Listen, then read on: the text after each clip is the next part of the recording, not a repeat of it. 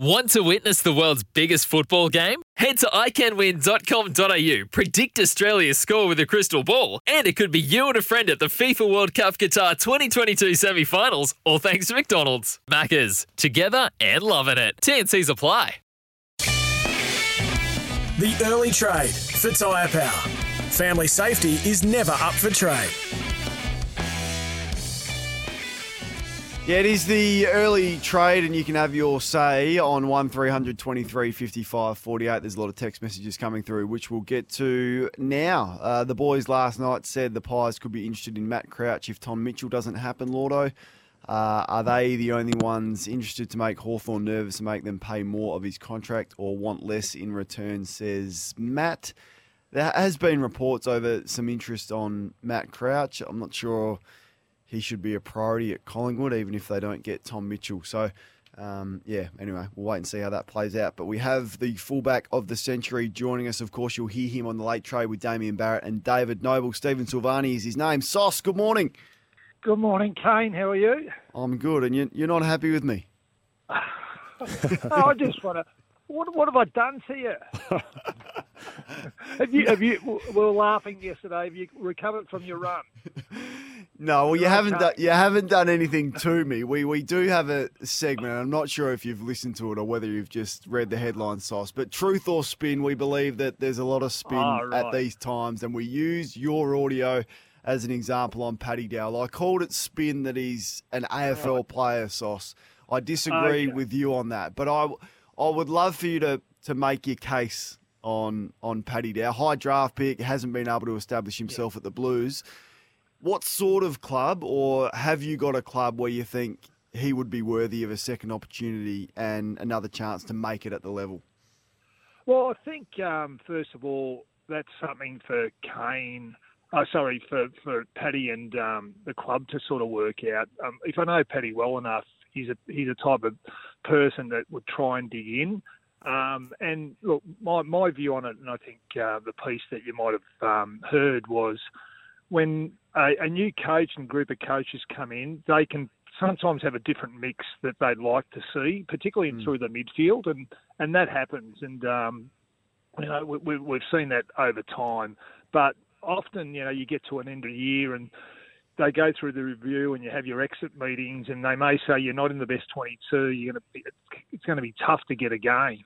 But then, for some reason, the following year, you find yourself that you work hard and you get through the pre-season and you find a spot. And a classic example of that was, at Carlton was Matty Kennedy, who was delisted last year, and then pretty much 6-7 games in, he ended up getting a 4-year deal. So and that was a new coach coming in. So you can turn around. And I think it's littered with examples of that over time, and particularly my time sort of as a list manager. And I've been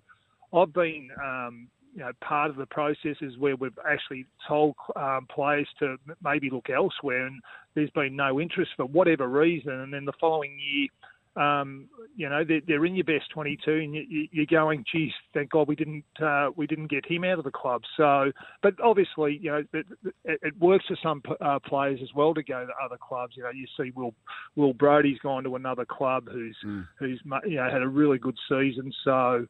But I really think that Paddy Dow is an AFL player.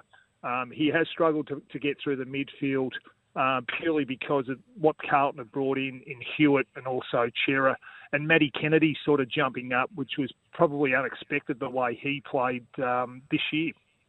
As a list manager, the role of analytics now you're a couple of seasons or 2 or 3 seasons removed from being in the cut and thrust of it, but it would have started to infiltrate the data and the recruitment and influence your decisions. How have you seen that play a role and come into fashion, I guess, in this space?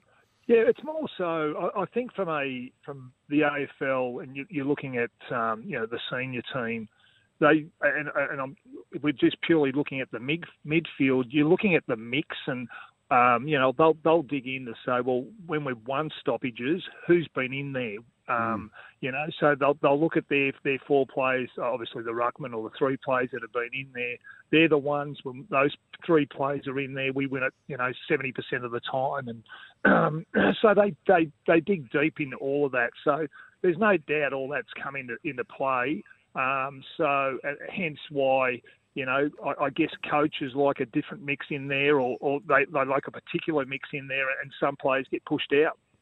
Hey, Sauce, Jack Bowes draft year, you would have been at Carlton where you was the list boss at that time. Yeah. I was going to ask you, when you do your rankings, do you remember where you had Jack in that draft year, what position you would have had him? Yeah, I can't exactly remember what pick we sort of had him, but he was definitely in the first round. Yeah. Okay. Yeah, I'm just definitely in the first round. Can't wait to see him at Geelong and how he goes. I picked 10. He went to the Gold Coast Suns. Interested in your thoughts on what Matty Rendell went with yesterday. Could you believe that a club like Geelong could throw up a pick 38 and think that would get a deal done for Henry? Like, why would they do something like that? Look, I don't know. I mean, look, a lot of the time, and look, Matty's got his contacts, but I wouldn't look. They're probably. That's a starting point for Geelong, knowing that it could come, knowing that they might have to give up a bit more. So I certainly think he's worth more than a pick 35 or 38, whatever they've got. So, but having said that, Geelong have been, over time have been they're really good to deal with. So I guess when things are sort of stalling, there's a little bit of rumour that goes around, but I'm sure they'll get those deals done. Did you ever have a consideration of walking a player through to the pre-season draft and get nothing for him? You did? Yeah. What situation was that for you? Sorry, in the Dunkley situation. Yeah. Yeah, well, the ones that with me that probably sort of I can explain is probably the Jack Martin one, but he wasn't our player, so we tried to do a deal with Gold Coast, and that fell over. He actually ended up walking through to the pre-season draft. So has it happened the other way, where the club that I've been working with, a player that we hold, has he walked through the national draft? No, I've always been able to get a deal done, and that happens more often than not. So I loved the time when you spoke a really strong game about Bryce Gibbs, and many were thinking, is Sauce bluffing here? Like, he's saying, no, if there's a deal that isn't fair, we're going to hold Bryce to his contract. And you did, and you followed through, and then you ended up trading him 12 months later and cleaned Adelaide up on that deal. So the prospect of holding Jason Horne-Francis to the last year of his deal, what would you advise North Melbourne, or have you thought about what you would do if you're in a similar position as them? Yeah, look, I don't know all the information around Jason Horne-Francis, so I don't know his makeup. I don't know where his mindset is and all that. So that all gets taken into consideration. But look, it's really difficult for a club when they come into the trade period, and someone like a Jason Horne-Francis manager goes, listen, I want to move. And it's unexpected because you really haven't done your homework in terms of probably going to see players that are out there that you can replace him with. So sometimes it's not just about getting picks through the door, it's about replacing the player. And that's really important because, there's always an element of uncertainty when you actually are getting picks, because there's no guarantee that they're going to become AFL players. And we've seen with early picks that, you can get them right, but you can get them wrong as well. So, but what we know about Jason Horne-Francis is we know that he's going to be a very, very good AFL player. Like, his ability, he can play at the level, so that he can play. So all I'd be saying from North's point of view is that, and this is where the manager comes into play. He's got to drive the deal now with Port Adelaide. So he's got Horne-Francis committed to Adelaide. He's got to drive that deal and make sure that North Melbourne are adequately compensated because Port have committed to Horne-Francis. Did you ever care what other clubs thought of you and how you were perceived at this time? Not really. I mean, I always had the view. Look, you always try and have good relationships and deal with clubs. But my view is, I'm there employed by the football club, and I'm there to get the best deal for my club and do the very best. And I think all list managers do that, So, but if things don't work out, well, you've got to brush yourself off and hopefully, get to the other club and you can mend relationships and say, listen, it's only business, we'll move on. Let's not take it personally. Just on the point you made there, Sauce, so I'm thinking when you're doing the Gibbs deal, it's just you and Justin Reid, Carlton and Adelaide, but yeah, the role the manager plays. So they play so they play just as big a part, do they?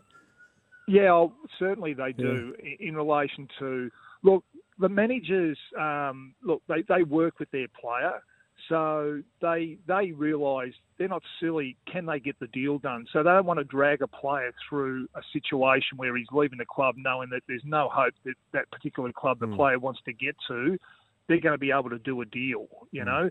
And that's where right at the minute, I think the Port situation with Horne-Francis, it can become difficult because it's not just all about the picks, you know.